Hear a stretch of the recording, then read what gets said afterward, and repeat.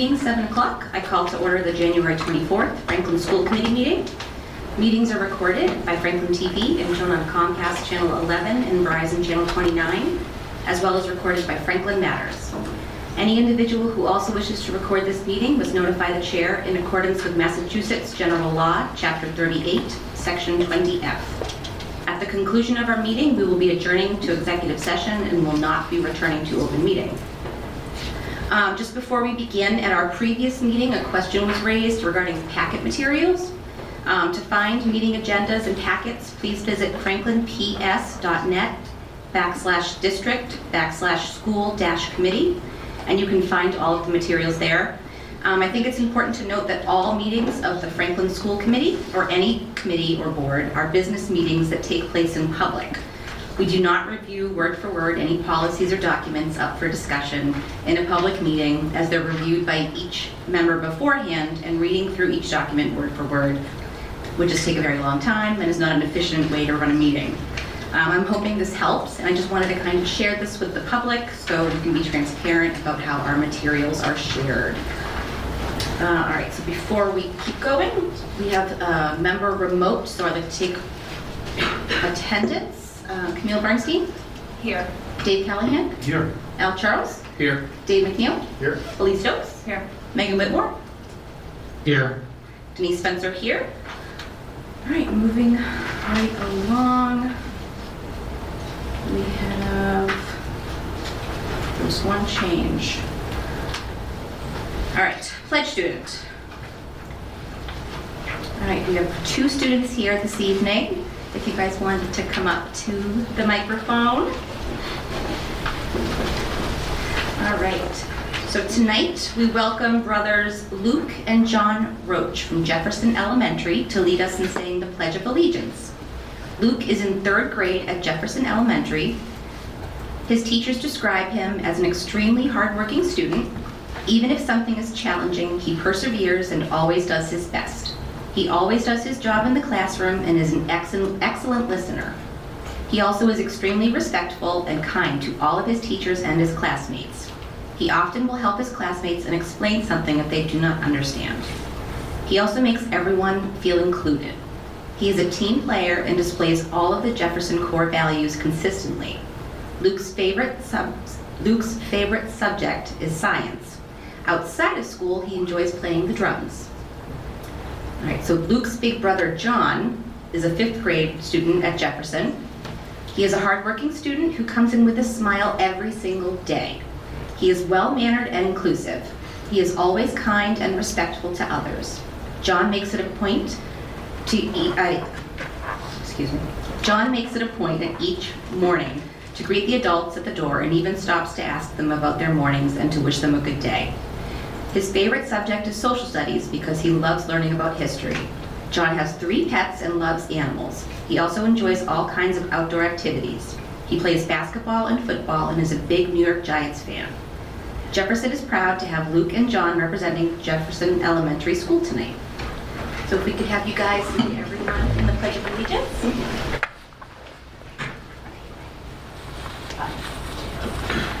I pledge allegiance to the flag of the United States of America and to the republic for which it stands, one nation, under God, indivisible, with liberty and justice for all. Thank you guys so much. You guys can head out.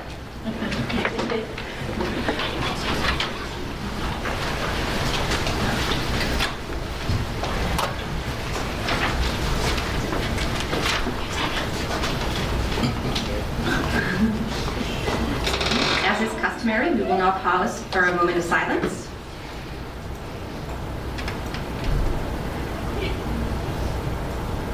Thank you. Routine business, review of agenda. I'd like to put forth a motion to move discussion action item D, accept collaborative, before discussion action item A, policies. We have a guest with us this evening, and I'd like to be cognizant of her time and have her go first. Is there a motion? So moved. Is there a second? Second. All right, roll call vote. Camille Bernstein? Yes. Dave Callahan? Yes. Al Charles? Yes. Dave McNeil? Yes. Elise Stokes? Yes. Megan Whitmore? Yes. Denise Spencer, yes. All right, so we will flip-flop those. Okay, payment of bills, Mr. McNeil. Bills are in order. Okay, payroll is all set. Up next, we have our student representatives. Good evening, guys. Good evening.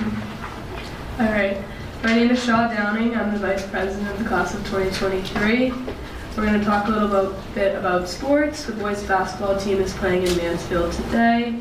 The girls basketball team is currently hosting their coaches versus cancer game against Mansfield at the high school. The swim team is competing in KP today. Congratulations to the FHS shot put team for winning the Division I MIAA state championship. The Hockomock League has designated this week as a mental health week. For the whole school news, peer tutoring for math has opened thanks to NHS, Math NHS. The next SAT is being administered at the high school on March 11th. I'm Robin Chaudhary, Senior Class President, to go off of Shaw and what you said about the whole school. We also have Panther Pride Night coming up on February 2nd for 8th graders and the prospective freshmen. Just to give them an idea of what the school is like, we'll have different displays with team captains and club leaders where parents and students can ask them questions, just find out more about extracurricular life, and we will also have peer leaders giving tours throughout the night. As for class of 2023 specific news, we have yearbook forms that have been sent out for students to fill out. Graduation caps and gowns need to be ordered by February 2nd. We have opened up our t-shirt design contest for our senior t-shirts, our last t-shirt fundraiser of high school, so if there are any students with ideas or designs, please submit them. And finally, we are in the process of finalizing a trip to Fenway Park to see a Red Sox game as part of our senior week festivities. And that is it for this week. Thank you. Thank you. Anything from the committee? Yeah, Al? One question. Yeah. Not about what you said, but now that it's the new year, I'm looking forward to see if there's a science night this year. So if there's an update on that in future updates, would be great. Yeah, so actually I'm in Science NHS, so I believe it's going to be in the spring again. I can get back to you on the exact date, but we have been planning it. We've been getting all the stations together, so that will be happening. I'll get back to you with the specific date. Awesome. Yeah, no, you guys all do a great job, and Thank you. the kids love it, and it's a great time just to see the work that's put in throughout the year. So For sure. look forward to it. Thank you. All right. Thank you very much. Thank you. Mr. Shakir, Superintendent's report. Great. Good evening, everyone. Just to reiterate what Robin said, it's nice to see our students so involved in planning that night as well. And I remember taking my kids there before when they were younger, and it was nice to have student leaders at the high school at each station, kind of facilitating and helping engage our students that are younger and build some excitement about what the high school has to offer. And clearly, you all represent. We're really proud of you, and we're proud to have you engage with our youngest learners when they show up, because it gives them inspiration to what lies ahead. So thank you. Okay. So for my superintendent report tonight, as you may recall, I shared an inclement weather and closing letter on December 1st, but I thought it would be a good time just with weather, just to talk through a couple of the key points that you can also find on the website around inclement weather and closings. One of the responsibilities of a superintendent and one of the challenges is to decide whether or not to cancel school, delay school, release early, due to inclement weather. And like weather forecasting, the school closing decision process is not a perfect science, but as this is New England, we're apt to have a number of days in which weather is inclement. And it's important just to understand how the process works. So I thought I would just take a moment while I had a captive audience to just talk through. The superintendent, I'm ultimately the decision maker on whether or not we close school or have a delay or any of the possible outcomes. I do that in consultation with our Franklin Department of Public Works. I work with our Highway Department, the Director of Facilities, and our public safety officials. And what we do is we monitor the state and local weather forecasts, and we also have a precision weather forecasting, which is a service that provides Franklin-specific weather. They have some meteorologists that really focus in on your area as a result. So we really try to look at that information. We also obviously are in constant contact, as I said, with DPW and the Highway Department around the roads and the conditions and the ability to clean up snow. And that can be really community dependent.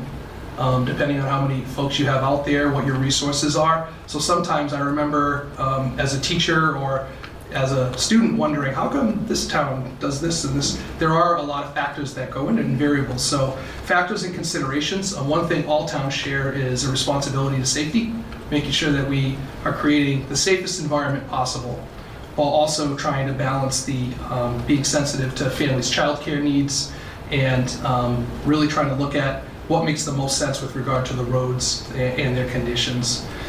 We look at road conditions. As I said, we consult with others within the town. We look at the timing of snow when it starts to accumulate. We also look at how much, the amount that's expected, and also the weather predictions as to what's expected after the snow. So, and also building condition, whether we have power and heat, those types of things. So, the timing of it.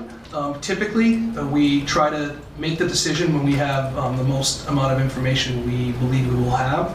I want to let people know that sometimes the most accurate information is the morning of what's anticipated to be snow. So I just want to set expectations for families.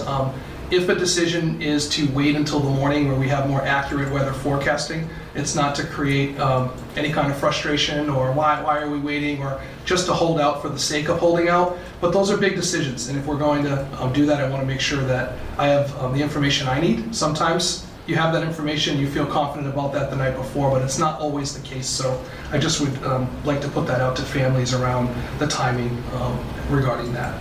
The second piece is notifications. We have our regroup notification system. It sends out a message that can be a text and an email, which is typically how we send out this information so that it goes to cell phones, not just email. And we also notify our local news stations as well with regard to what would happen. So, weather prediction is certainly an uncertain science. We live in New England, and one thing we can guarantee is we will have weather, and you have a commitment from me that we will continue to work together with the town, the DPW, and our local public safety officials to make the best decision with the information we have and try to just make sure that we're creating a safe environment, a safe way for us to navigate the winter. So I just wanted to share that, and certainly if you want more information, if you go to the Franklin Public Schools website, under About Us, there's an inclement weather that gives much more detail, kind of different pieces of this, but that's just the big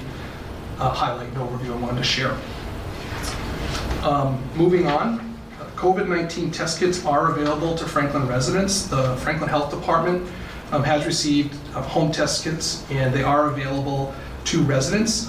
You can contact the public health nurse, and this has been pushed out through the town. It's 508-613-1341. And they will coordinate at the senior center for pickup, and they have specific days: Monday, Tuesday, Thursday, 8 a.m. to 4 p.m. Wednesdays is 8 to 6, and Fridays is 8 to 1.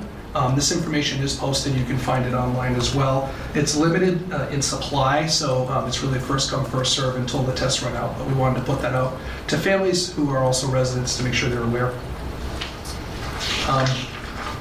It's a longer announcement today, but I want to make sure we cover a few things. So redistricting analysis, the committee continues to meet, our advisory committee continues to meet, reviewing information, reviewing scenarios, and as part of the process, it will include further community input.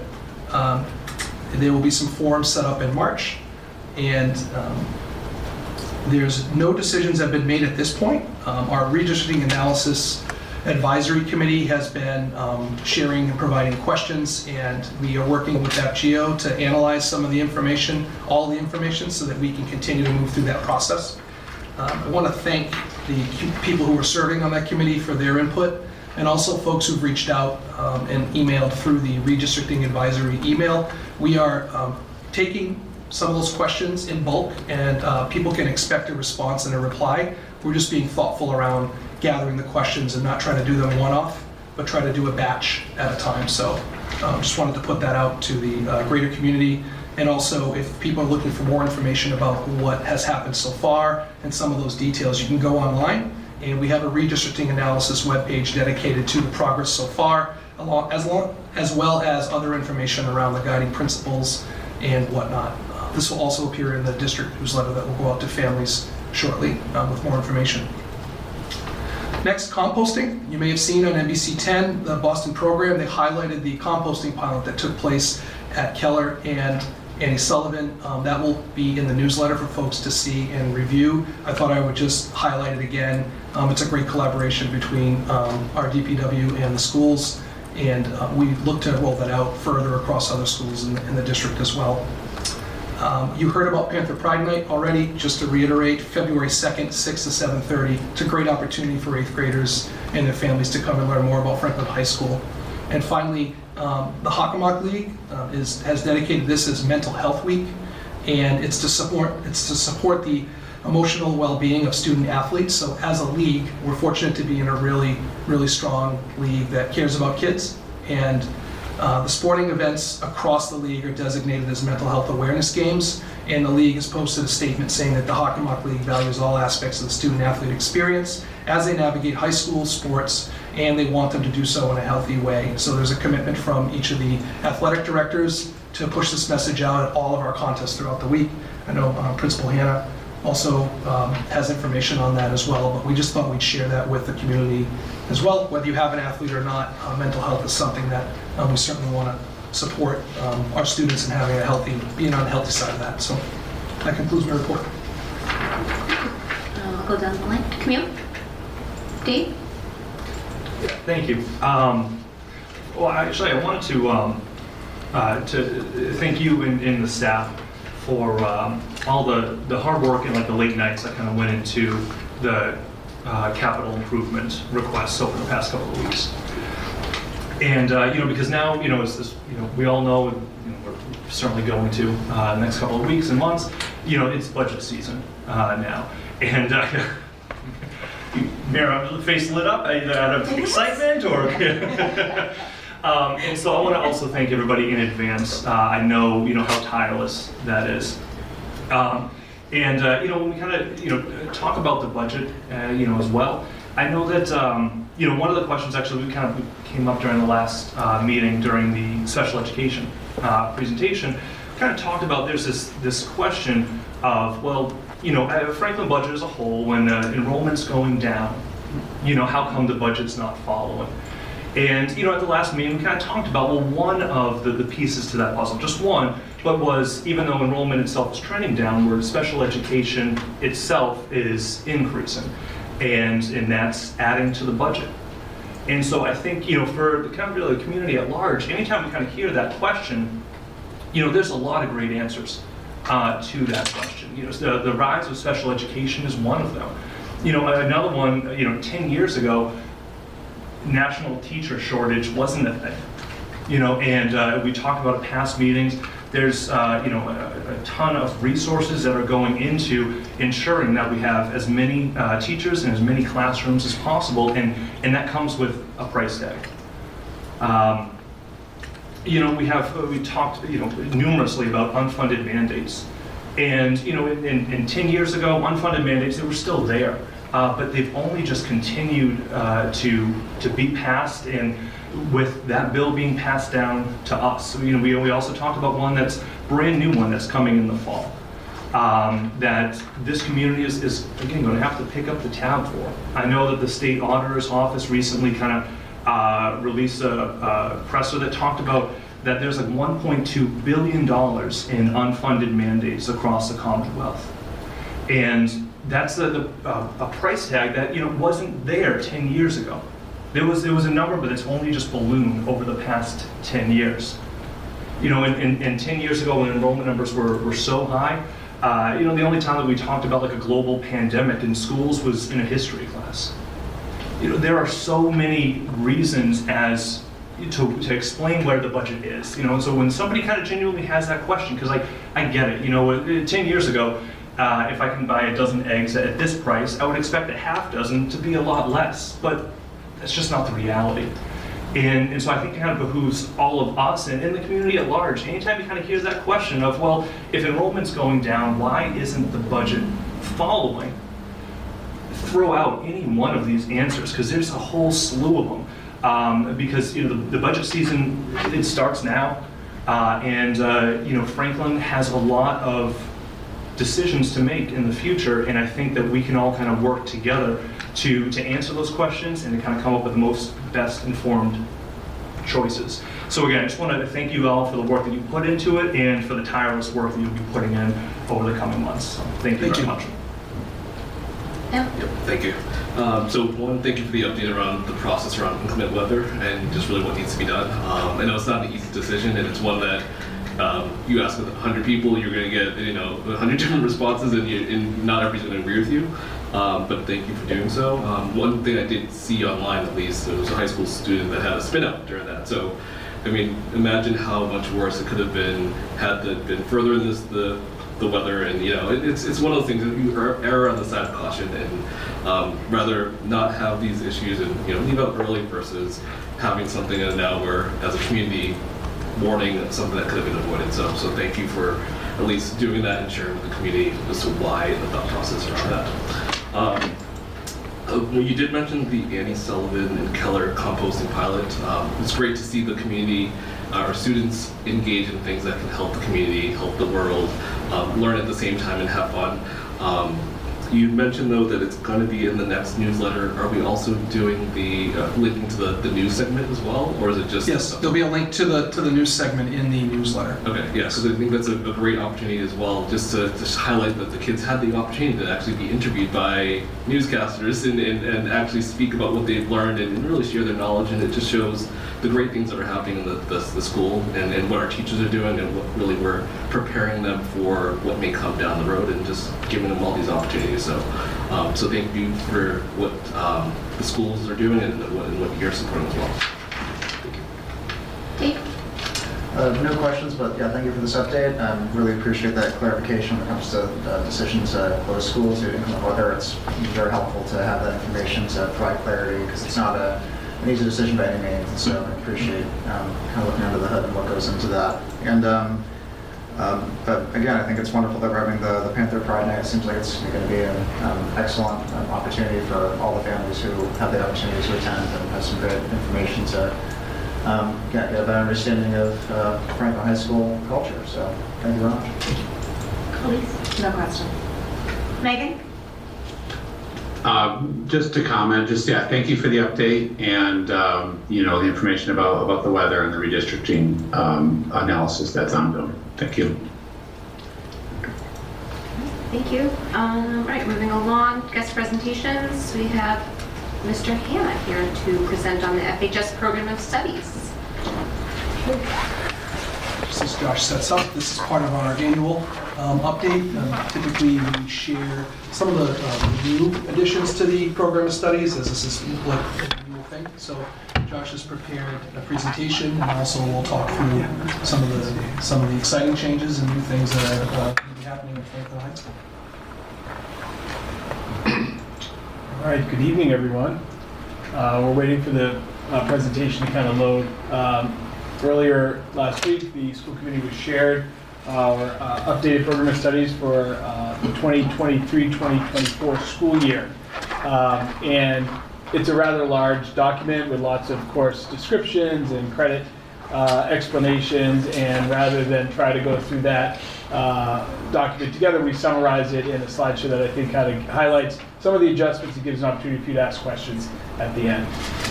So let's see. So as we start our presentation and as we start all of our meetings at Franklin High School, we kind of recommit to our core beliefs that you can see on the board. And I heard the elementary school Pledge of Allegiance students talk about their core beliefs and how they live up to them. And I think we try to highlight, because there are a lot in here if you look at like what we believe in and what we're trying to be about. And I feel like the program of studies really hits on thoughtful and respectful in actions and words. So when we say things like, are we actually holding people to those standards? Do our words match what it is we believe in terms of our values and our portrait of a graduate? And I think our staff works really hard to match our program of studies to what we believe in and making sure that we're asking students to interact with topics and subjects that are in line with our core values. This program was a joint effort, work with our teachers, our department chairs, our administration, and many of which would love to be here tonight to share in this presentation, but We're at all sorts of different events covering and watching our students succeed, and so I'm here representing a much larger group of people who take pride in making sure that what we're offering to the Franklin High School community is not only in line with what DESE asks and what we believe as content experts, but also what we've said we are as a school. So just reminding ourselves of what we're working on and who we are as a school. We have our academic expectations. We want competent and self-aware learners. We want people that are excited about their future and are grounded in an experience that's wide, right? Not just what you're good at, but also maybe find areas that, this isn't that easy for me. It gives you an appreciation for things and helps you grow, as we all have areas to grow, right? Myself included, still here, entering into my late 40s, realizing now more than ever how many areas I have to grow in. And so that's what our program is all about. In terms of our process, so our department chairs review our current courses outlined in program studies, and we start this process in September and October, talking about what is it are we offering, is it in line with what we believe in, is it in line with what students need, and what adjustments should we be making.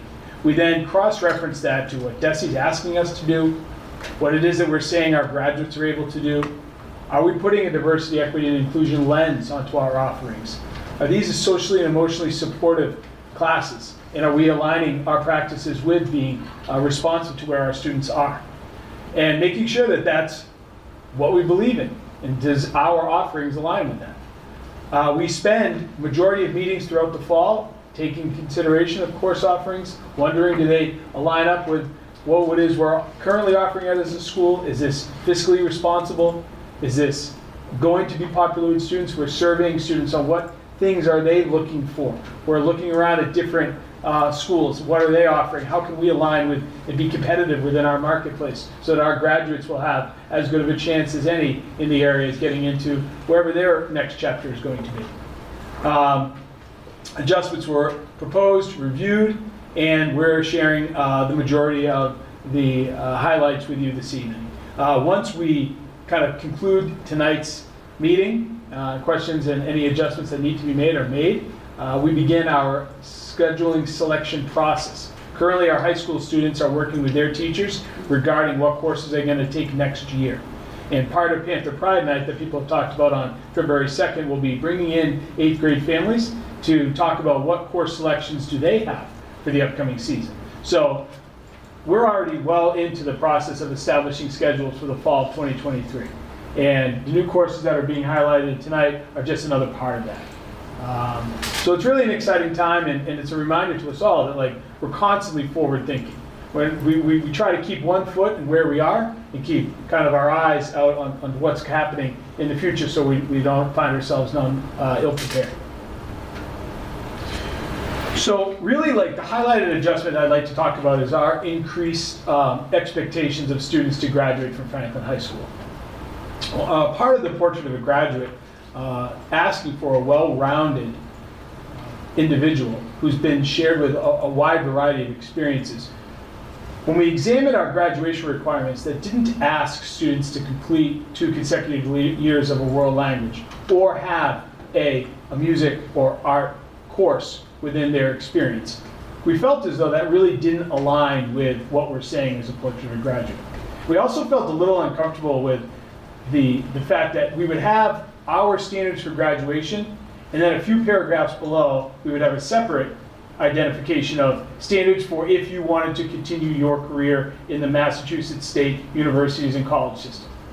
Because not everyone takes the time to read through the program of studies, and we shouldn't really be setting students up to graduate and then not have an opportunity to further their education, because maybe they don't as freshmen or sophomores, but by the time they graduate, they're like, you know what, I would like to do that actually. And so we felt obligated to increase our expectations and cross-reference it with what are our students doing generally now anyways. And for the most part, the majority of our students are meeting these standards, but we just hadn't codified it within our program of studies. And so in practice, a student could graduate without having been exposed to a world language or an art or music class. And that just didn't sit quite well with us. And so as we're continuing to find ways to really kind of create a well-rounded student, which in my opinion would involve taking a class in either art or music. And I'll be the first to admit, raising my hand, my fine motor skills have a lot of room to grow. And as an artist, that was not an area where I thrived. But you know what? I remember struggling in the art class, and I remember earning a respect for those that could perform that really well. And it humbled me and allowed for me to grow as an individual, realizing I didn't quite know it all. And that's not the worst thing in the world for a high school student to experience, right? So, not to mention the fact there's plenty of data to support the idea that studying the arts helps grow the intellect and the mind at a rate far greater than most other areas. So that's where we're focusing our attention on in terms of large-scale adjustments. And you can see the why underneath. We're excited to bring this forward. We're excited that we're in a space to ask more of our graduates. We're going to continue down this path. Now, just to make sure people don't panic, as we're watching this, if you're a senior in high school right now, this is only for the entry-level students. So the freshman class of 2027 will have this expectation. We're not going to remove a diploma from someone's hand here with 3 or 4 months to go because they haven't signed up for a music or an art class. But it was also really well received by our directors, both world language, music, and art, because they felt as though there was like a systemic acknowledgement of the importance of those topics, which, like I said, generally, and again, it puts us in a competitive spot with local high schools who have similar expectations. Okay, new offerings. Each department had the opportunity to bring forward new offerings. A lot of these are based on teacher interest. So we really try to drive this from a place of, okay, who do we have on staff? What's their content expertise? Where is it that they're missing their passion? You know, we're having evaluation meetings right now at the school, and one of the questions we're asking folks is like, what is it you're interested in that you don't have a chance to do right now? We want to hit on those areas so that people feel invested and connected and want to continue to stay. So in the math department, we had a ask of an AP pre-calc class. This is the first time the College Board is bringing on an advanced placement class in pre-calc. And the reason for it being attractive is that as a student starting in Algebra 1, as a freshman, currently without doubling up in math, they would not have access to an AP course by the end of their kind of trajectory. This is an opportunity to take a college level course, earn college level credit in a class that would be kind of balanced as they enter in at an appropriate level as Algebra 1 as a freshman student, and still be able to take that college level class, gain that confidence through a test that they perform well on, and depending upon their major at university or college level, they would not maybe have to take that class. If you were a non-STEM major, for example, and you passed your AP pre-calc test, that gives you an opportunity to kind of begin 1 foot ahead. And I think it's another example of the AP program trying to connect with not just the top echelon student. For a long time, the AP program had kind of been like this sacred ground for only the kids who earned A+ and so on. And they've come to realize lots more kids go to college and university than those that just earn A+. And we need to make that available and show them you're capable of this. And I think that the AP pre-calc class kind of hits on that. So an example of new offerings within our math department. Within our science department, and this is really like project-based learning, bringing on botany and horticulture, taking advantage of the resources we have in the school and making sure that there's applicable connection between the world we live in and what the science frameworks asks of us, and giving students a chance to sign up for an elective class that's going to be hands-on, talking about, we talked earlier about the program that was going on at one of our elementary schools, the compost, and how are we taking advantage of our natural resources. And in this course description, they talk quite a bit about using the greenhouse and using the courtyard, and what can we do within our own campus to kind of help understand how nature grows. Additionally, in the science class, we are offering a Physics AP2, which is the second Physics AP class that is not Physics AP-C. It's a wider array of the study of physics, and one that will be less math-oriented and more along the lines of a wider array of experimental sciences. So again, we have, and we're trying to get to this place where it's general education, but we also allow people to dive deep. And I think a well-crafted high school program of studies will give individuals that experience, that kind of broad spot at the beginning, and by the end of their career, really kind of focus in on things that they're already deciding this is my focus. Not everyone's there, but many people are. And I think we're trying to strike that balance of interest and background and expertise. Along the same lines with science, we have a programming with Arduino, which is, as we know, the idea of coding is a big part of many of our industries. And I saw in the description talking about chips. And I don't know how many of you have tried to buy a car recently, but the microprocessor and the chips that have been mostly created overseas, there was a dramatic delay. And we need to find more people that are able to make these, understand them, design them, create them. And so we're not having to wait for as long as we had to regarding these technologies. So bringing courses like this forward, web-based programming, design, and coding, I think it's just another example of us kind of listening and watching the marketplace and making adjustments to our program of studies to allow for students to have that experience.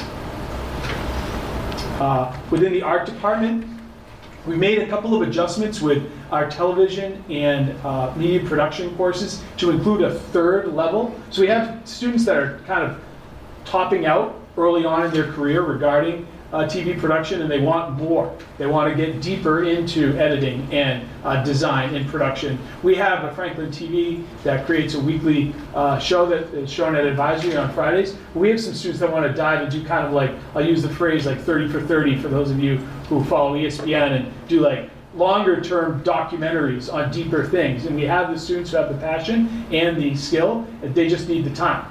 And they need to be able to take the class again and receive new credit. So we're meeting students where they are. We're offering the new classes within our TV production. It's the same with film production. Film production actually only running as a semester course. We'd have students that would take the footage, but by the end of the 20 weeks, they wouldn't be able to edit it all down. And so what we ended up having to happen was our teacher was spending time editing it to get a full product, and sometimes some volunteer work on the side. That doesn't seem to be respectful of the work that went into the film production. And so for those students who want to present, and maybe there's a Hockomock League Film Fest, and like maybe present one of these to win in any of the categories, kind of like the Oscars, well, we need to give them time to do that. And that's one of the biggest things we're talking about with our course development and our program of studies. Do we have a reasonable amount of time to get this stuff done? We don't want to be putting additional anxiety and stress on students or staff to say we're going to do all this in 20 weeks when we know deep down it can't get done. And so we're committing ourselves to being paced in a professional manner so that everyone feels respected and we can get a high quality. And that's what these additions, the Film Production 2 and the TV Studio 3 are all about. And finally, and I think this is really cool for Explorations in Art, to kind of synchronize with our new ask of taking an art or music class, we're offering a abbreviated credit Explorations in Arts for freshmen.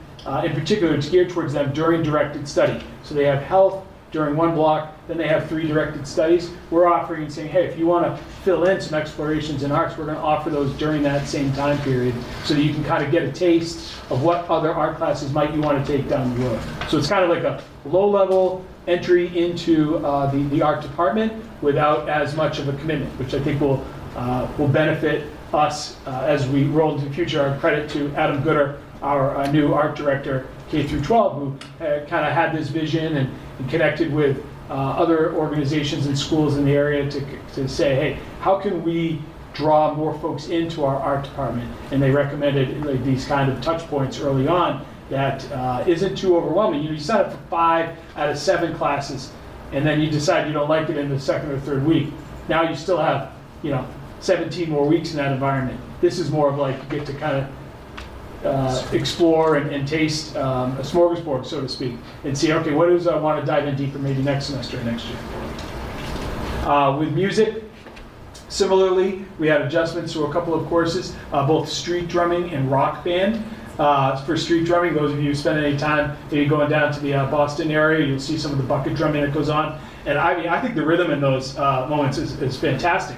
And it's fun. And there's nothing wrong with moving a little bit away from some of the classical instruction that occurs within our music department. But not everyone is geared towards that. And we want to make music available and accessible to everyone. So for my money, I think street drumming is fantastic. I'm excited that the department was willing to bring it online. And I would love to have some street drumming in the main corridor as we walk in. I think that would be pretty cool. Rock band is the same deal. Not everyone plays music starting in a classical way. Are there musicians out there that are hiding? We want to bring them in. We want to get them signed up for class, and we want to work with them where they are. Along with these lines, we're bringing the student governance, bringing up a talent show later on this spring. We're going to have it on a Thursday night, and we're looking to find some of those secret musicians who we know are out there. We want to bring them up on stage and celebrate their ability and success. And finally, in health, we had one of our teachers talk. He's a coach in another district and has coached a lot of team sports for us, and really wanted to dive into the idea of sports psychology, particularly around performance. And it really aligns with the Hockomock League's commitment to mental health in athletics, with dealing with anxiety, dealing with performance stress, and really kind of framing how do we deal with what we know is a charged, exciting, healthy, but emotional environment. And what can we do to help prepare ourselves for moments that don't go our way? And you know, we are known as a school that has a tremendous success in athletics. There's no secret about that, with a large percentage of our students participating in it. I think it's great that one of our teachers saw it as an opportunity to help frame the highs and lows of competition. And with his background in coaching, it's again an example of we're asking teachers, where is your passion? Where's your expertise? How can you bring that out? How can we connect students with people who, it's more than just a job. This is like their life. And this is an example of a course that's aligned with that. Finally, our work, this idea of what do these courses look like? A guaranteed and viable curriculum. We're continuing to look at it, and I shared examples that you have access to, as will the public as they see this presentation. Each unit of study, on average about 8 to 10 per class. We're diving deep on what it is we do. We're aligning our practices. We're making sure that experiences are guaranteed and viable, and it leads us to looking at this Venn diagram, always considering what are we offering, that's our curriculum, that's our program of studies, how are we instructing it, what methods are we using, how are we assessing it, how do we know when students know what it is that we're expecting them to know, and making sure that we're using assessments that are aligned and across the board. And that's hard work, and we're getting closer and closer to that every single day. So I know you support our school improvement goals, and I wanted to share a little bit about how are those connected to this. Because the program of studies is the curriculum. We're designing it unit by unit, so that when we invite new friends onto campus as teachers and educators, they're aware of this is what we do. There was a lot of talking. I hope I kept it within a reasonable amount of time, and certainly here and happy to answer any questions or receive any comments that you have.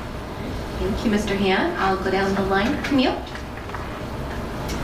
I just wanted to say, such exciting additions. I love that you said that it's based on not only DESE, but also what you believe as content experts in the profile of a graduate. And research shows that students who are taught by passionate teachers who love their subjects. So I love that it's many are based on teacher interest and also student requests. It shows a flexibility and also a responsiveness to what our students need and want and teachers are excited about. So thank you so much. Dave? Just to echo what my colleague said, I love that so many of these come from teacher interest, because right away you know if the teacher's excited about this subject, just like how great that class is going to be. So I love the philosophy behind so many of these additions and just the thoughtfulness along the way. So this is fantastic. I can say probably ditto. Definitely well said. Amazing programs that are provided to students, and just with a lot of growth and a lot of variety. So you're not just focusing on one child, and it just shows just the diversity of thought and ability. And I think this will also bring children or students from all different backgrounds and different likes into these different groups, and maybe engage with people that they may not have done before. Definitely interested about this free drumming. When I saw that, I was like, okay, that's interesting, but I think it's something different for everybody, right? Couple things that I thought of and saw and that you didn't say. Just thinking from a building space use perspective, it just shows the growth in how we use space today versus how the building was intended to. I mean, the horticulture and botany class, I don't think, when we built the high school, this was the design right off day one. And it just shows you, well, we may say, okay, this building is supporting, 1,800 students. This one classroom that could have been 20 kids is now a a horticulture, it's a greenhouse, and now it's only 6 kids. So the way we use buildings now compared to what we do down the road will change, and we have to be mindful of that, and we may use it differently. So just call that out. And then the other one was around the TV production and film production courses. Last meeting, we had to remove the replacing of the studio from our budget allocation. How does that impact these 2 programs going forward? I mean, it impacts them obviously, right? Because not everything is going to be working necessarily as fine-tuned as the original design maybe would have had, but it's still functional. And I think, in talks with Superintendent Jagir, we have, potential solutions that we're going to be continuing to examine. And I mean, teachers are resourceful, right? So stuff doesn't work, we find workarounds.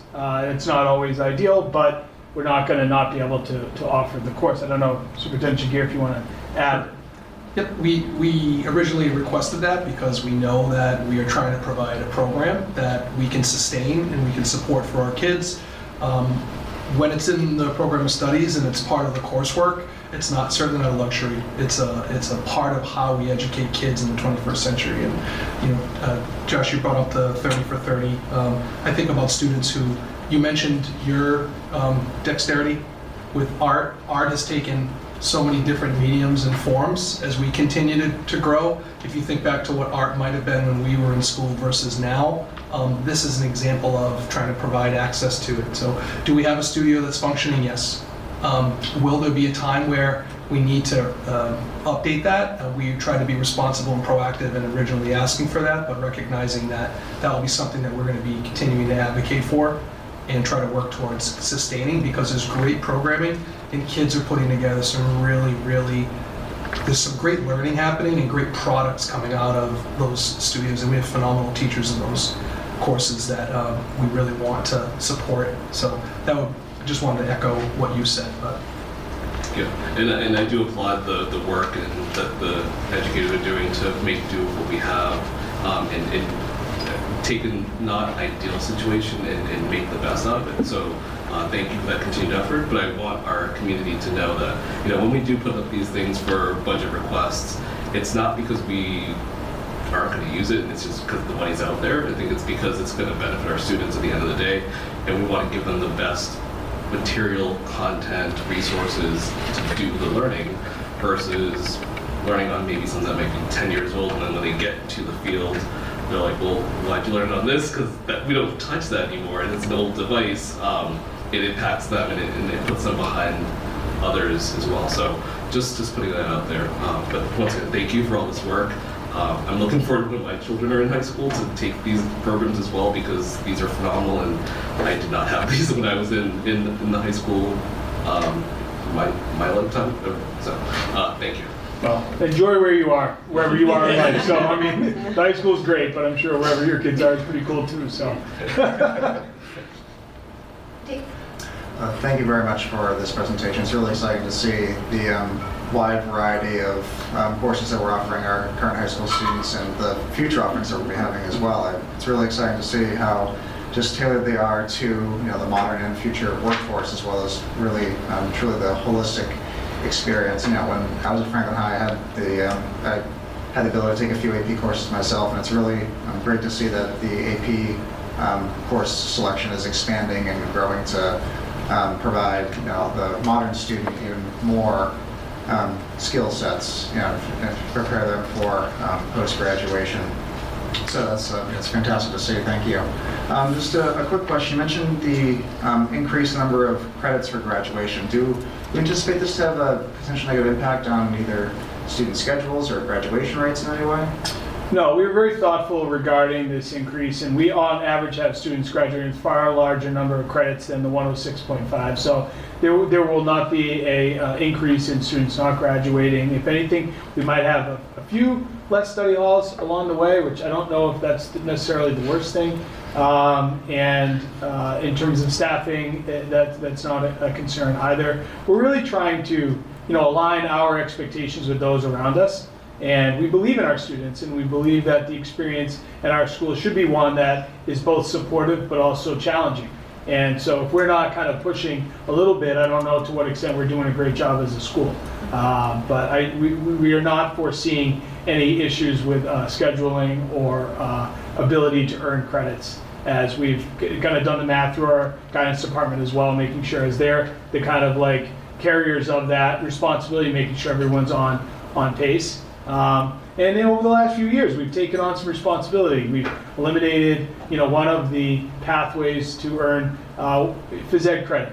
It's no longer available to be earned off campus. We kind of want to see for ourselves that we're doing the good work of staying healthy and staying active. And we believe in the idea of being exposed to a world language, so we don't want to allow for students to experience our school and graduate without that. And if along the way there might be some decisions that need to be made one way or the other, we feel as though that's okay, because we're standing by an experience that we want to be able to stamp that diploma and hand it over in that first weekend in June, and be really satisfied and confident that what it is that they've gone through to earn that is in line with what it is we feel like a graduate should have. Excellent, thank you. That's great to hear. It really does seem like not only the new courses themselves that are being offered, but also the process of expanding has been done in a very thoughtful manner. So it's a comfort to hear. Thank you. You're welcome. Yeah, I agree with Dave. The process, I think, like you explaining the process and the why behind this, like you could have presented this in a different way that would get the message across as far as what you're going to add, how you're going to change this, and I feel like you really sort of opened up my eyes as far as the process behind it. So you're talking about all the team members that sort of worked with you on this. You're talking about the passionate educators. You're talking about listening to student voice. You're talking about, I wrote down some of it because it was a lot. You're talking about our changing world, our changing society. You're talking about the changing markets out there. Like you're really looking at the long game, right? Like we're preparing these graduates, not just for graduation. We're preparing them for the world to be active members of our society. And I think like that all that thoughtfulness and all that work and collaboration and conversation and with your team is just, amazing. And really these courses that came out, like I would take every single one of these. I'm so excited about all of them, and I don't know how we could do street drumming for a school committee activity, but I'll be thinking about that one. So I think the questions I had sort of surrounded the AP. So I think, adding to AP courses sounds awesome. The rationale of sort of making AP accessible for somebody that might not be able to fit it in their schedule just because of, having a concrete amount of time, only 4 years there. You don't want to double up on that because then you have to take something else away. So I think I was having an interesting conversation with a guidance counselor friend of mine in another district talking about APs. And how many APs do we currently have in Franklin High School? Oh, I don't know. Ballpark. I'm gonna say. I should like it's not me. 15 to 20 in that realm. And that's a guess. I bet that's pretty close. 15 to 20. Yeah. Okay. So just the ballpark. That's a legit question to ask. It's fair. You can ask any question. Yeah, right? Yeah, I feel like representative body, go for it. So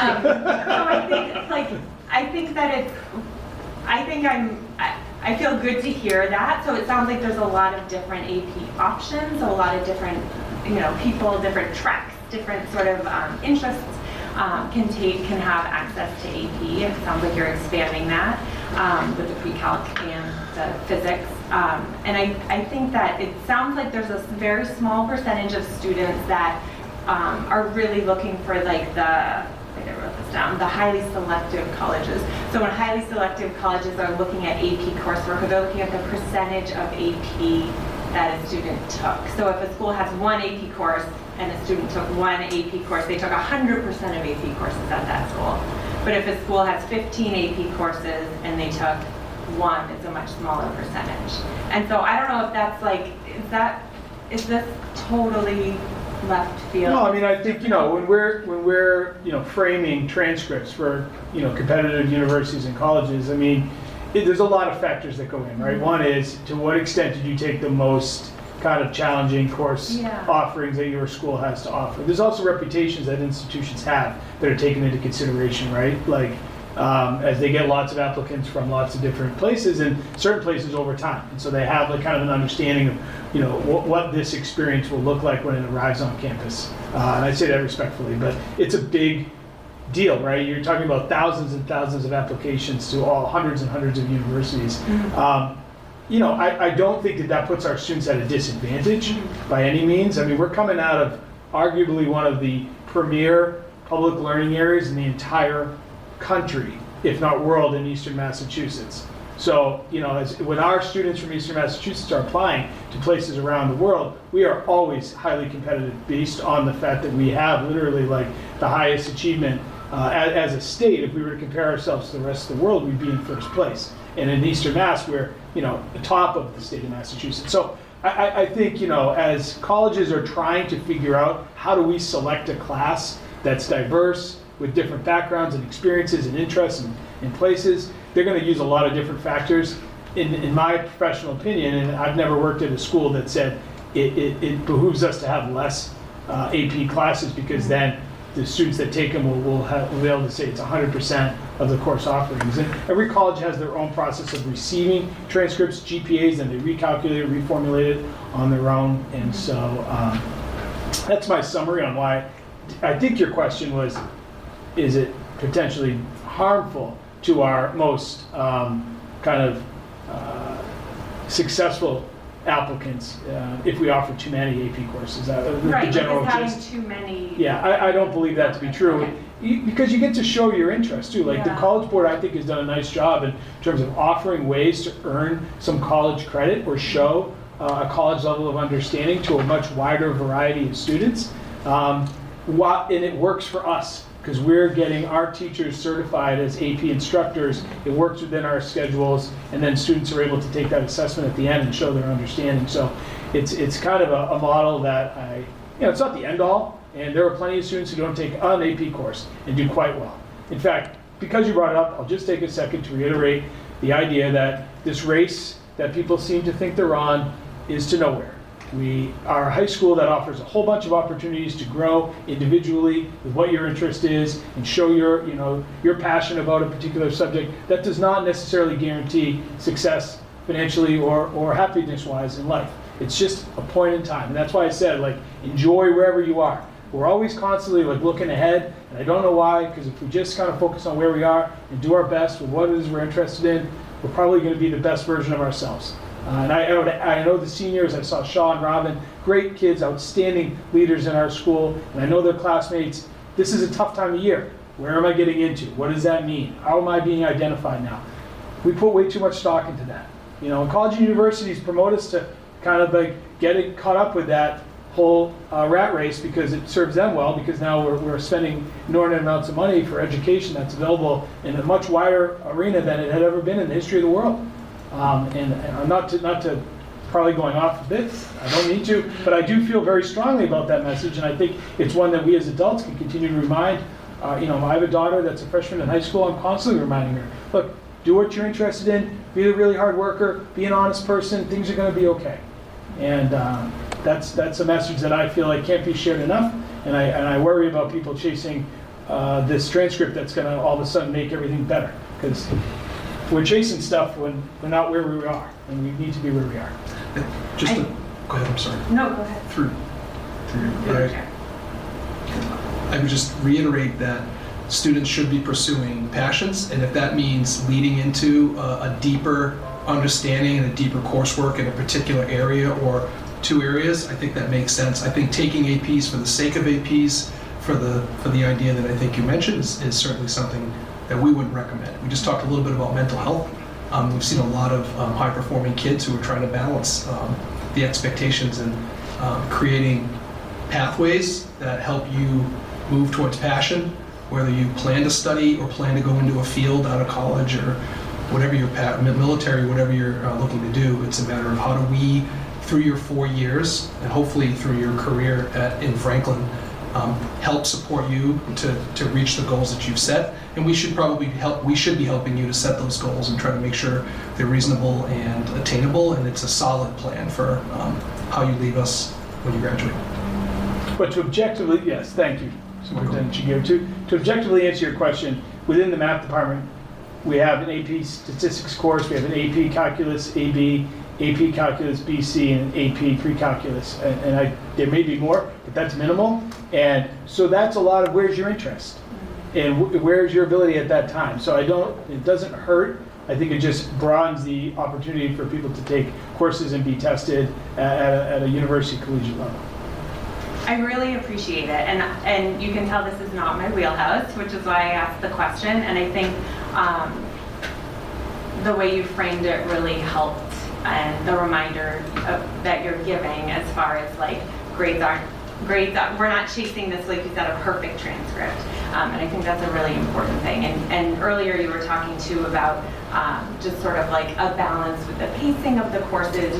You still want to have high expectations academically. You also want to be realistic and not push the staff and push the students to cram too much content into the amount of time just to cram the content into the amount of time. You want them to actually have real learning, and that's something that's even more important than just checking boxes, right? And so I really appreciate that, and you and your team being so responsive to that as far as realizing that some of these courses are more than just, one semester, trimester?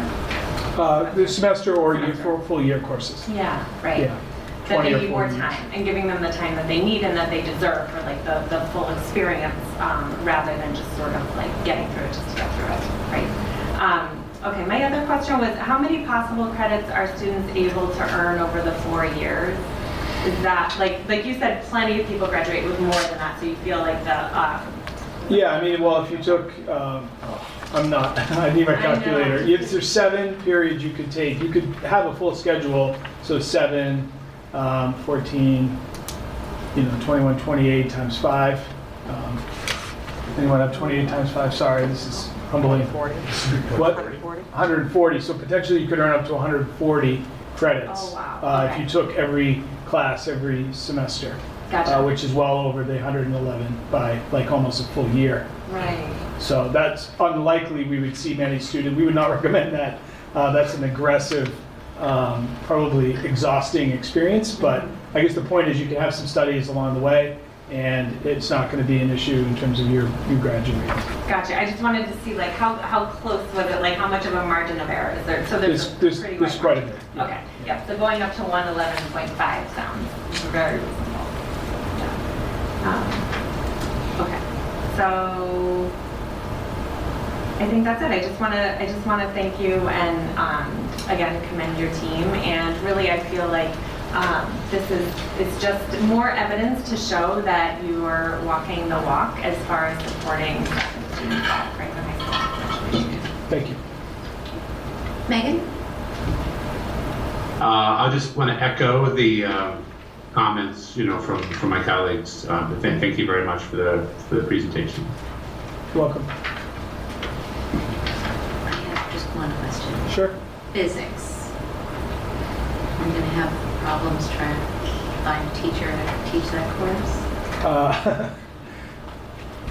I try to under promise and over serve. So, I mean, right now we're in a state of, someone said earlier, like the state of public education in general, our field, we have low number of applicants for our positions.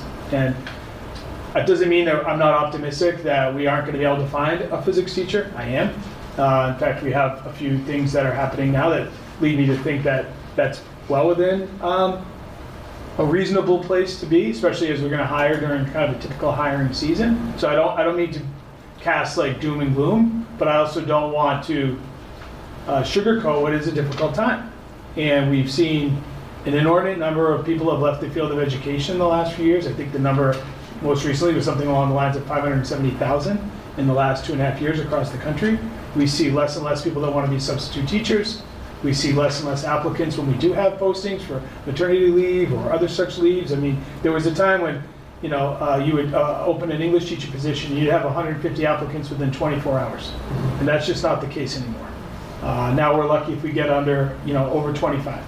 And so that's just the reality. We were seeing low numbers of students at local state universities studying to become teachers. And we have 3 student teachers at our school right now. So we're seeing a little bit of a positive shift that is optimistic, and there's like youthfulness and excitement and passion in the work. And so I think as we get further away from what we've experienced the last few years, there'll be more and more, because it is a great profession. It's important work. There's lots to be excited about. However, we took a fall, right? We took a hit, and now we're kind of rebuilding from there. So am I optimistic that our full staff will be ready to roll for the following school year? Yes, 100%. That's how you have to believe that. But in the reality of the times, it's hard to, find spots it's hard to find people for all these spots because there just aren't as many people interested in doing the work. And that's just the hard truth. Thank you. I appreciate your honesty. Okay.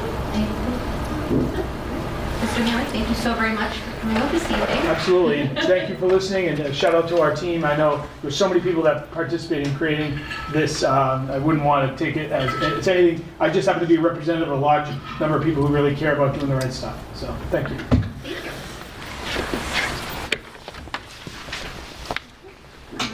So moving along to discussion action items. Before we move on to the next item, Ms. Stokes, I'm going to ask you to recuse yourself as your employee of Accept. So we will let you know when we're done, and we'll signal you back in. I need to. All right, Mr. Junior, go ahead. Thank you, ladies and gentlemen.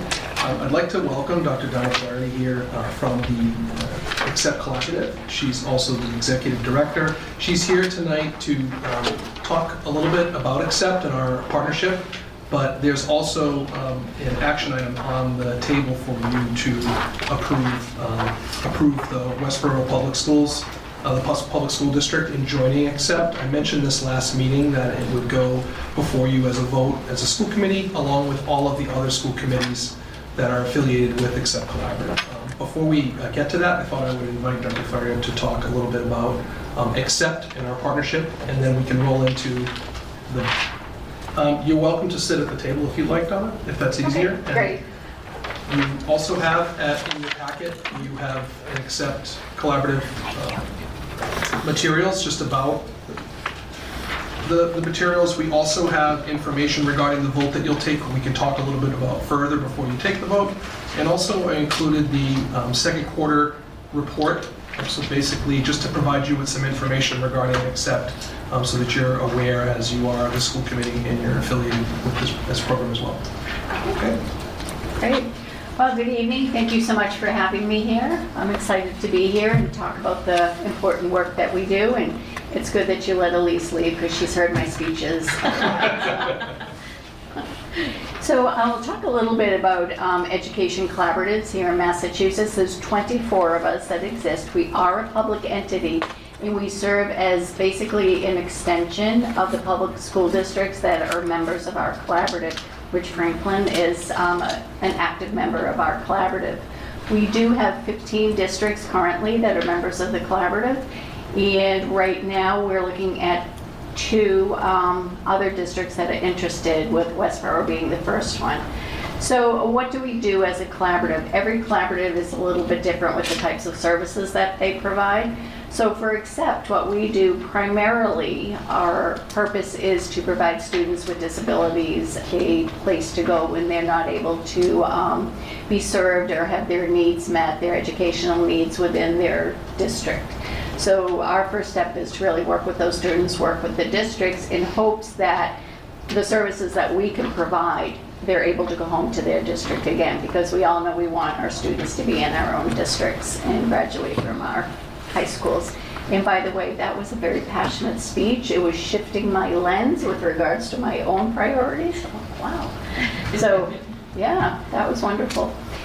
Some of the other services that we do include transportation for a smaller number of our districts. We also do home-based services for students that are on the spectrum. We have BCBAs, Board Certified Behavior Analysts, that go into the home with therapists to provide those services. We do Medicaid, which I believe Franklin is part of. We also have school consultation, assessment and services, which Elisa is part of that for us. We have professional development, internal and external. So I brought with me a folder to provide you with just a little bit of information to share some of the highlights of what we do. So I provided one of our recent annual reports for you to kind of take a look at. It gives you a flavor of who our kids and our staff are, that we're basically we have a multi-million-dollar budget, that we work on a expense and revenue, so we're a nonprofit as well. So you can see all the different services we do there. I included some of the professional development that we do. One is we've started a new asynchronous professional development on the new IEP that DESE is putting out.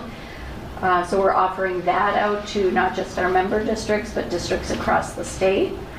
We're also doing some advanced co-teaching, how to elevate the co-dance through more effective co-planning, co-instruction, and co-assessing. So that's something where we're looking at focusing on general education teachers as well as special education teachers to work together and offering that as an in-person opportunity for teams. That's just a couple of examples of the many PD offerings that we have. And additionally, we like to make connections. We know that your families that come to us also want to be connected not only in your town, but they want to be connected to the organization where their children are attending every day. So we're starting making a variety of different connections for those students and families. So for example, our home-based students, which are generally students on the autism spectrum, have a lot of social issues, a lot of difficulty with sensory input and being out in the community. So we're doing activities and forming social groups for those families to come with their students that we service, as well as with their siblings, and if they want to bring grandparents or an aunt or uncle or something, so that they can meet other families that have some of the same challenges ahead of them, as well as learning how to bring their children out into the community and giving them those good opportunities. So that's just a smattering of the work that we do. That work is also important with our job-alikes. So we have job-alikes for our special education directors. So for example, we met last Friday and Paula was there, and we had a nice program evaluation PD, and then we're able to share our problems of practice as a group, curriculum instruction, and a variety of other areas. So we look to our job-alike groups, which are your professionals here, to tell us what do you need in the moment now, and then we adjust our practice, we adjust our services in an effort to meet the needs of our districts, specifically our member districts. So I think we're a pretty popular collaborative because we do a lot of great stuff. So right now we have Westboro, so Superintendent Amber Bach came to our last meeting last month to kind of talk about the reason why she thought it would be a good opportunity for both her district as well as the collaborative and our board of directors for Westboro and herself to become a member of our collaborative. So there is a process for that. I've given you also in the packet that I gave you is our collaborative agreement. Each collaborative has their own set of agreements and how they operate, and that's ours. So I've put a little sticker in there that tells you the process for bringing in a new member. So the first thing is they have to write a letter by December 30th, which they did. They come to the board, they have a conversation with the board of directors, who then decide if they want to continue to pursue this membership, which they decided to. And the next step is to bring it back to the school committee, because ultimately you make the decisions relative to who's going to join and the impact that potentially might have. And from there, once every single member district has to agree, their school committee has to vote formally and agree, and then we can move to the next step, which is to then bring that forward to Commissioner Riley at the Department of Education. So we're at that point now where visiting school committees and having that conversation, sharing what collaboratives are, what our particular collaborative is, and why the board has decided that they think this would be a good addition to our districts and the collaborative. So, thank you very much. You're welcome. I'll go down the line. Camille? Dave? Thank you.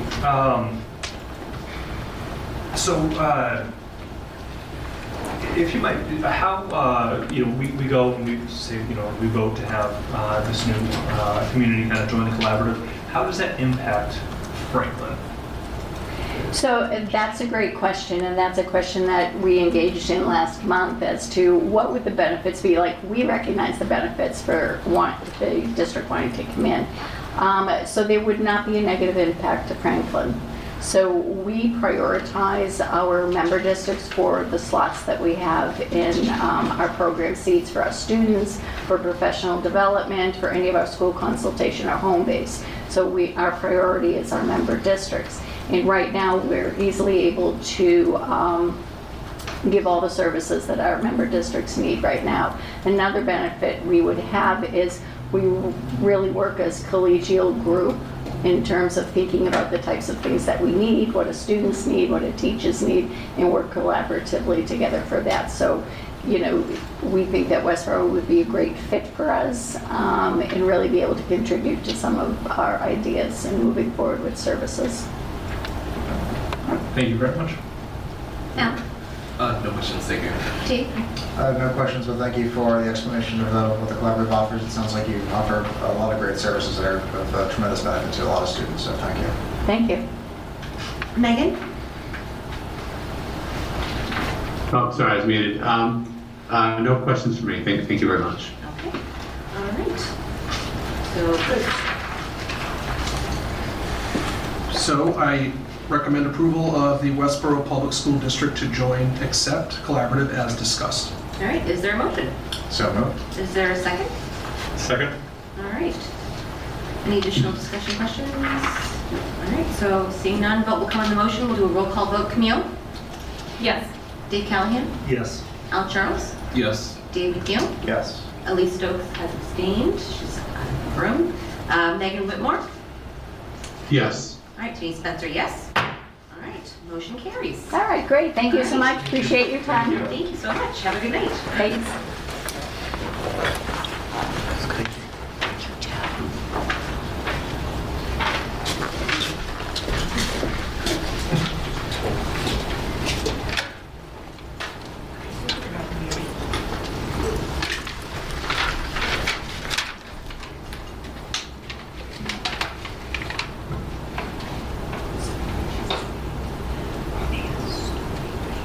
All right, Mr. Jakir, on to policies. So we have some policies before you for second reading. I know you referenced some of these at the beginning of the meeting. Just to reiterate for the committee, JLCD was administering medicines to students. The second was JLCD1, anaphylaxis procedures, emergency closings with EBCD, and GBI, which is political activities to staff. Is there a motion to adopt policies JLCD, JLCD1, EBCD, and GBI as discussed? Is there a second? Second. All right, discussion, questions? Dave? Yeah, I just had one under the political activities of staff.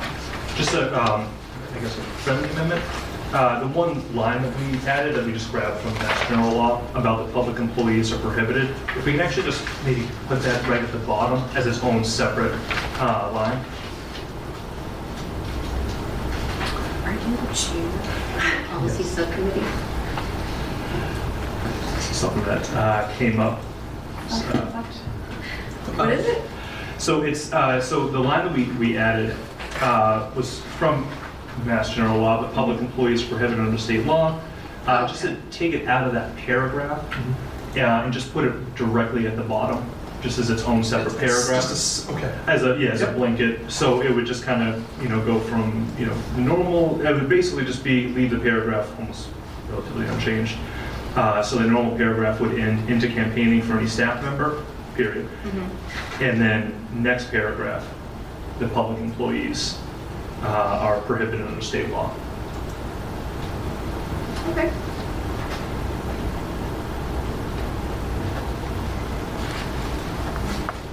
Yes. This is a very tiny thing. So some of the formatting is just like, there's like some font differences with sizes and types of font. So is there a way that I'm just talking about, Is it done after we vote? I believe, please correct me if I'm wrong, but once this once we approve this, but before it goes Gotcha. online, It gets cleaned up. So you're approving, if you were to approve with the suggestion Okay. Mr. Callahan made, we can make that change. And then font is something that is not substantive. And we're Right. able to update, especially as it's online. Sometimes when you put it into the online website, it does change the formatting, so we certainly make efforts to go through that for consistency. I understand the point. Yep. Gotcha. As far as, I remember looking through the book and like, it makes it look much more Former polished policy when it's all, yeah. member. It's just, right. We want it to look polished because the content is so rich. Right. Make sure. Pretty too. Okay. All right, so let's just have that policy moving at one. Okay. So we have a motion to amend. Is there a second? Is it an amendment? To move, to change it? It's just formatting. Yes, just move it? Okay. I understand what needs to be done, but if you want to include it in the approval with that change, I'm happy to do that. motion to scooch. So just press return twice. Okay. All right. Good luck. Okay. Roll call vote. Camille? Yes. Dave Callahan? Yes. Al Charms? Yes. Dave Neal? Yes. Ellie Stokes? Yes. Megan Whitmore? Yes. Denise Spencer, yes. All right. Moving right along, discussion only items. Mr. Gear. So we have Committee meetings. So we have a school committee calendar for your review. You'll notice in the calendar, what we've done is we've taken calendars from the past and we have the July meeting, July 11th, and we've moved that one up after the 4th of July weekend to come back. Any lingering business, we thought, rather than wait until the end of the month, because once August hits, as you know, we start to do handbook approvals, we start to provide updates with regard to the new school year and preparing, and then we roll into the September, October, November cycle of presentations and information and business that we share. November 14th is an organizational meeting, as is customary, and we had typically had one meeting in December, given the holiday break. Leads us into January. You'll notice in February, February 13th is the week before the week vacation, and then that allows for us to meet in March, but it's still the same amount of time between meetings. So if you think about a February vacation, only 4 business days would have occurred between meetings. So put March 15th, then the 19th, 2 in April, 2 in May, and 2 in June to finish off the school year. I'll open it up to questions, discussion, and Camille? And no, I don't have it. Dave? Al? Yeah, so I'm good with the schedule. I think just from a clarification standpoint, some things that we could add to this so at least it's less confusion. Like this year with our organizational meeting, there's some confusion as is it a regular meeting? Is it just organizational only? Because I think the town council does something a little bit different. So maybe if we emphasize that it's organizational plus like our normal meeting so that there's no confusion as to what's going on. okay. So I think that would be helpful in here. And then also the 14th would be the first meeting following the election in 2023, right? This is the election. Yeah. So maybe just calling that out as well that it's, there could be a change in the school committee at that point as well. I don't know. Or signify that it's the first half of the election. I don't know, something in there. Right, so maybe as part of the organizational meeting, we can, I mean, that's up. I would say typically when it says organizational, it means that you're going to have the potential. But, changes. sorry, but but I mean, we've had an organizational meeting this year, and there wasn't an election for the school committee. So that's what I'm talking about, not just a change, just potential, signifying that it's following an actual election. Sorry, Yeah, like perhaps like organizational meeting for a new term. Yeah, maybe something to kind of follow along with. Yeah, exactly. Because I mean, like this past year was an organizational meeting, but it was a continuation of our 2-year term. Whereas next year it's a brand new, it's start a brand new term. We can do parentheses, new term. Something, yeah, And then exactly. next year not have that. Okay. Yeah. Okay. The semantics, but But that's it. Just one quick question. I noticed in April of 2024, the second meeting isn't on the fourth Tuesday as is typical. Is that because of how April vacation happens to fall? Or? We did that because of April vacation, trying to create equal space between meetings, work time and space. All right, thank you. Yep. No question. Megan?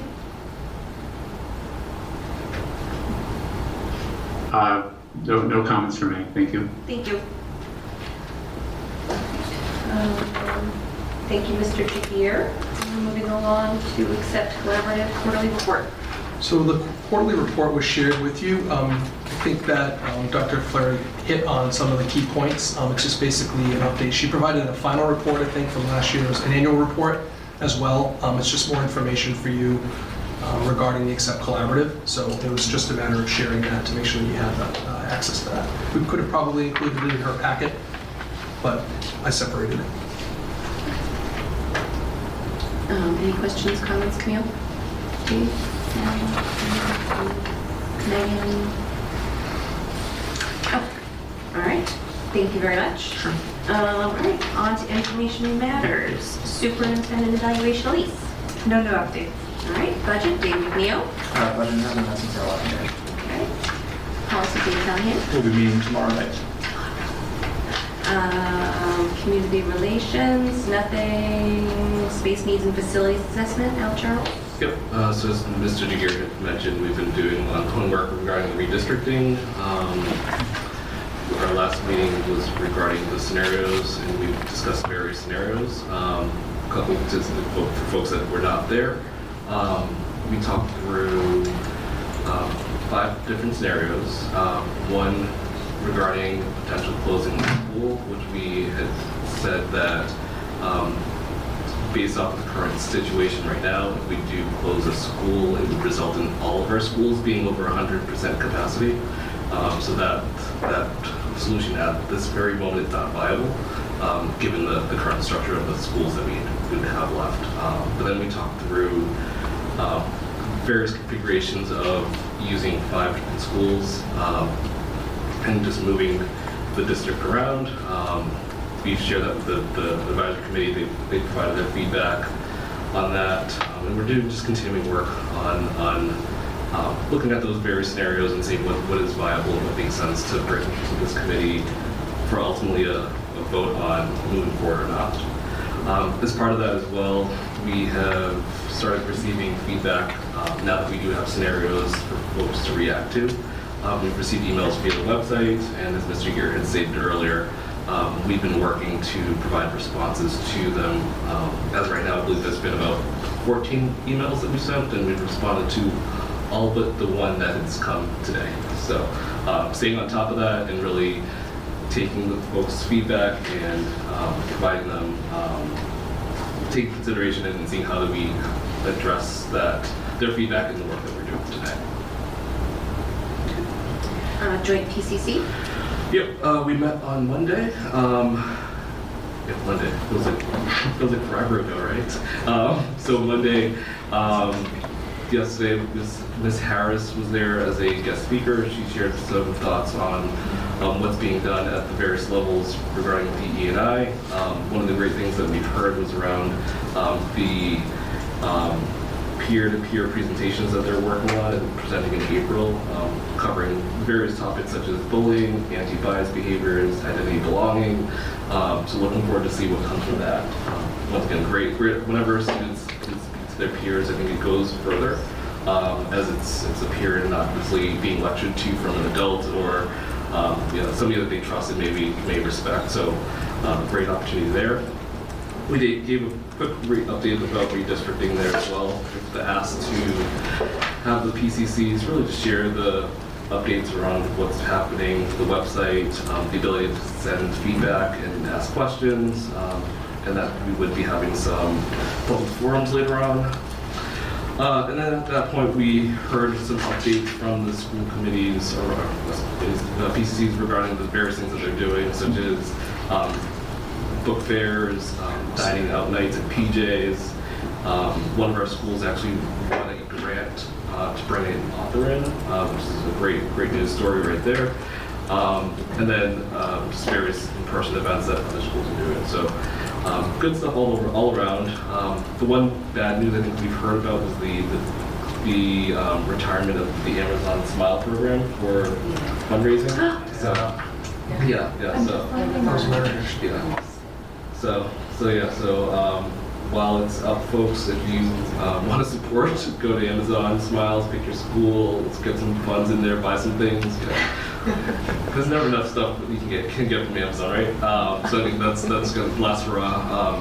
But Amazon is at least doing something where they will give a portion of last year's proceeds to the schools and programs to give them one fund before it does officially close. I don't recall what the date was, but it is coming up soon. And I think that's it. Can I ask a question?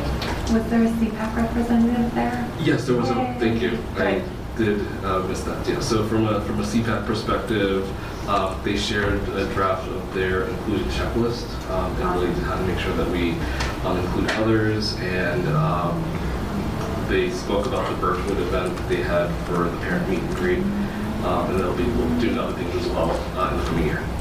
Awesome. School Wellness Advisory Council. Our next meeting is February 7th. CPAC. Yes, so I was just asking about that because I know CPAC wanted to become involved with the JPCC just as far as like being there sort of as like another voice at the table to sort of represent students with disabilities and their families, because sometimes events can be different when you're looking at it through different eyes. So to just sort of be a voice at the table, I feel like that could be really valuable. And they worked really hard on that inclusion checklist. So I hope that can be helpful, or at least like thought-provoking for some folks at the PCC. So the CPAC hosted a basic rights workshop last week and the parent support meetup at Birchwood, as Alex said.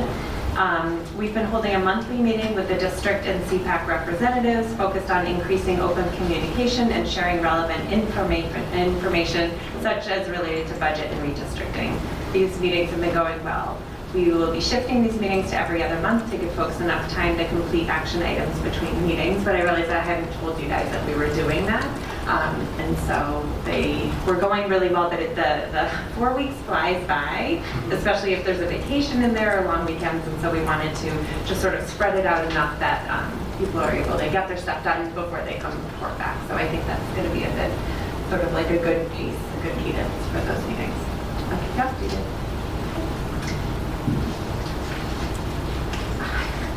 What would we call them? Sorry, Substance Abuse Task Force, right? Mental Health and Well-Being Task Force. That's what it was. We'll learn. We'll get it. Our next meeting is February 14th, and we are actively planning for a next critical conversations on March 9th at Horace Mann Auditorium at 7 p.m. The advisory lessons and surveys will be going out to the first couple weeks of February with the middle school and high school students, so we can get their feedback and get their voices, because the theme is what your student wants you to know. You'll find out when you come on March 9th. Have to wait until then. Can't wait. DEI committee. Our meeting is tomorrow night. Tomorrow afternoon. Perfect. All right. Consent agenda. Mr. Chair. I recommend approval of the minutes from the January 10th, 2023 school committee meeting as detailed. I recommend approval of the budget transfers as detailed. I recommend approval of the request of Ms. Cullinan and Ms. Riley to take the FHS students to Greece from April 11th to April 20th, 2024, as presented at the January 10th, 2023 school committee meeting. I recommend approval of the request of the JFK Grade 2 team to take the JFK second graders to Roger Williams Park Zoo, Providence, Rhode Island, on June 2nd, 2023, as detailed. I recommend acceptance of a check for $1,503.36 from LifeTouch/Shutterfly LLC for in-house enrichment at RMS as detailed. I recommend acceptance of 2 checks totaling $5,964 from the Music Parents for in-house enrichment as detailed. I recommend approval of the request of Franklin High School to create a new Math Honor Society Club as detailed. Is there a motion to approve the consent agenda as detailed? So moved. Is there a second? Second. Discussion, questions, Camille, Megan? I had one question. Sure. For the new math club. So we're recommending to create a new club. National Honor Society. So I guess I'm just confused because I saw stuff for it at the high school, so they've already started before it's been approved? Yeah, so they've been active as a club, but they haven't done financials. They haven't been fundraising, they haven't raised money, they haven't spent money, and your approval allows them to do that. Okay. I was at the high school over the weekend, my son does indoor track, and I was like, what is this? So that makes sense. Thank you very much. It's a great education opportunity too. So when we have clubs that can run, and if they run without any type of intake of money or output of money, they can run without any type of approval from the principal. But certainly once they become bona fide, or we're looking to create, we want to make sure that we have oversight and that there's checks and balances. So that's the whole reason. Thank you. All right, so vote will come on the motion. Roll call vote. Camille? Yes. Dave Callahan? Yes. Al Charles? Yes. David Neal? Yes. Elise Stokes? Yes. Megan Whitmore? Yes. Denise Spencer, yes. All right, motion carries. Moving right along, citizens' comments.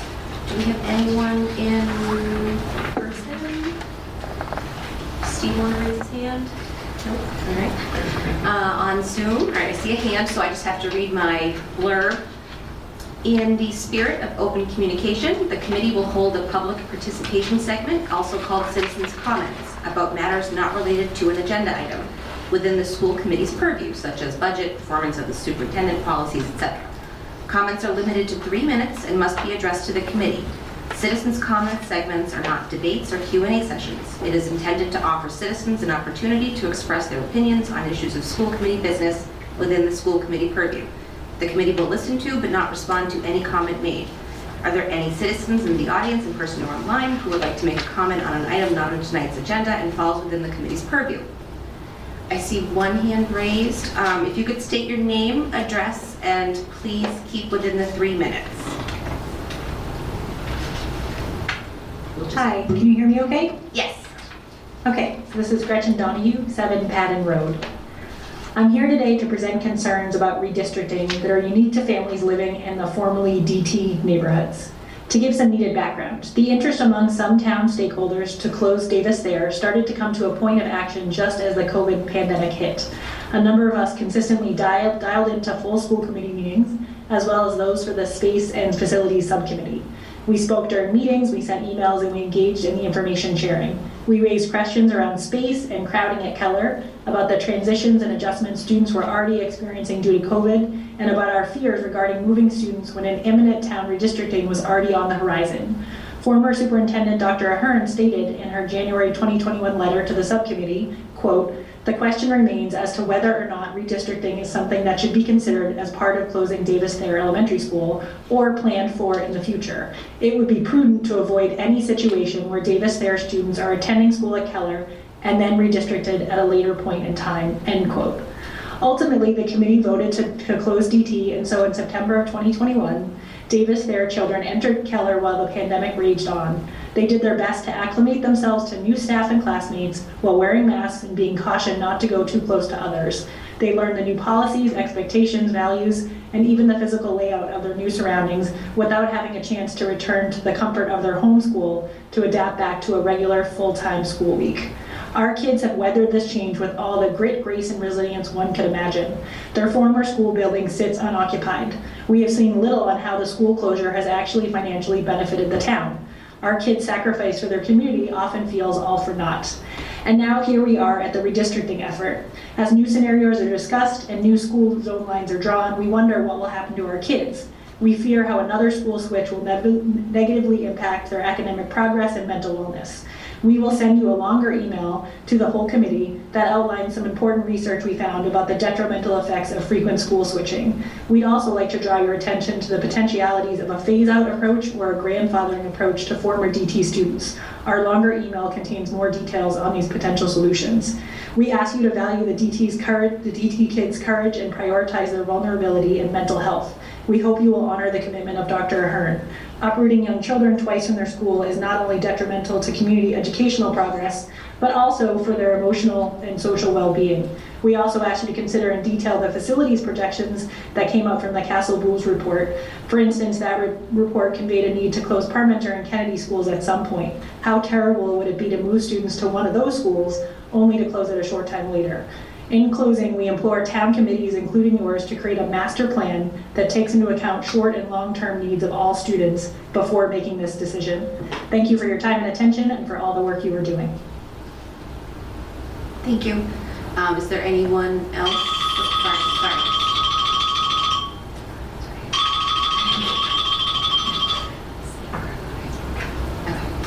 All right, seeing none. New business, Mr. G. Thank you. So you can expect to see the school calendar for the year, not we had the school committee tonight, but the actual school calendar we're preparing. Also, the EduSpeak request to have some of those acronyms shared out will occur next meeting. We'll also begin our school highlights with one of our elementary schools on the 14th, and then those will continue for the rest of the year. And also, we're looking to provide an update on our advisory program and just share some information on how that's going and provide more information. So. Okay. All right, so finally, we will be adjourning to executive session and we will not be returning to open meeting. Pursuant to Mass General Law, Chapter 30A, Section 21A3, to discuss strategy with respect to collective bargaining with the van drivers, cafeteria, ESP, LPN, and secretaries units, as an open meeting may have a detrimental effect on the bargaining position of the school committee and the chair so declares. Is there a motion to adjourn into executive discussion as discussed? So moved. Is there a second? Second. All right, vote will come on the motion. Camille? Yes. Dave Callahan? Yes. Al? Yes. David Camille? Yes. Elise? Yes. Megan Whitmore? Yes. All right, Keith Spencer, yes. All right, thank you. Good night, everybody. We are now producing this in collaboration with Franklin TV and Franklin Public Radio. This podcast is my public service effort for Franklin, but we can't do it alone. We can always use your help. How can you help? If you can use the information that you find here, please tell your friends and neighbors. If you don't like something here, please let me know. Through this feedback loop, we can continue to make improvements. And I thank you for listening. For additional information, please visit franklinmatters.org. If you have questions or comments, you can reach me directly at suresteve@gmail.com. The music for the intro and exit was provided by Michael Clark and the group East of Shirley. The piece is titled Ernesto Mañana, copyright Michael Clark and Tintype Tunes in 2008, and used with their permission. I hope you enjoy. And by the way, you can also subscribe and listen to Franklin Matters Radio on your favorite podcast app. Search in podcasts for Franklin Matters.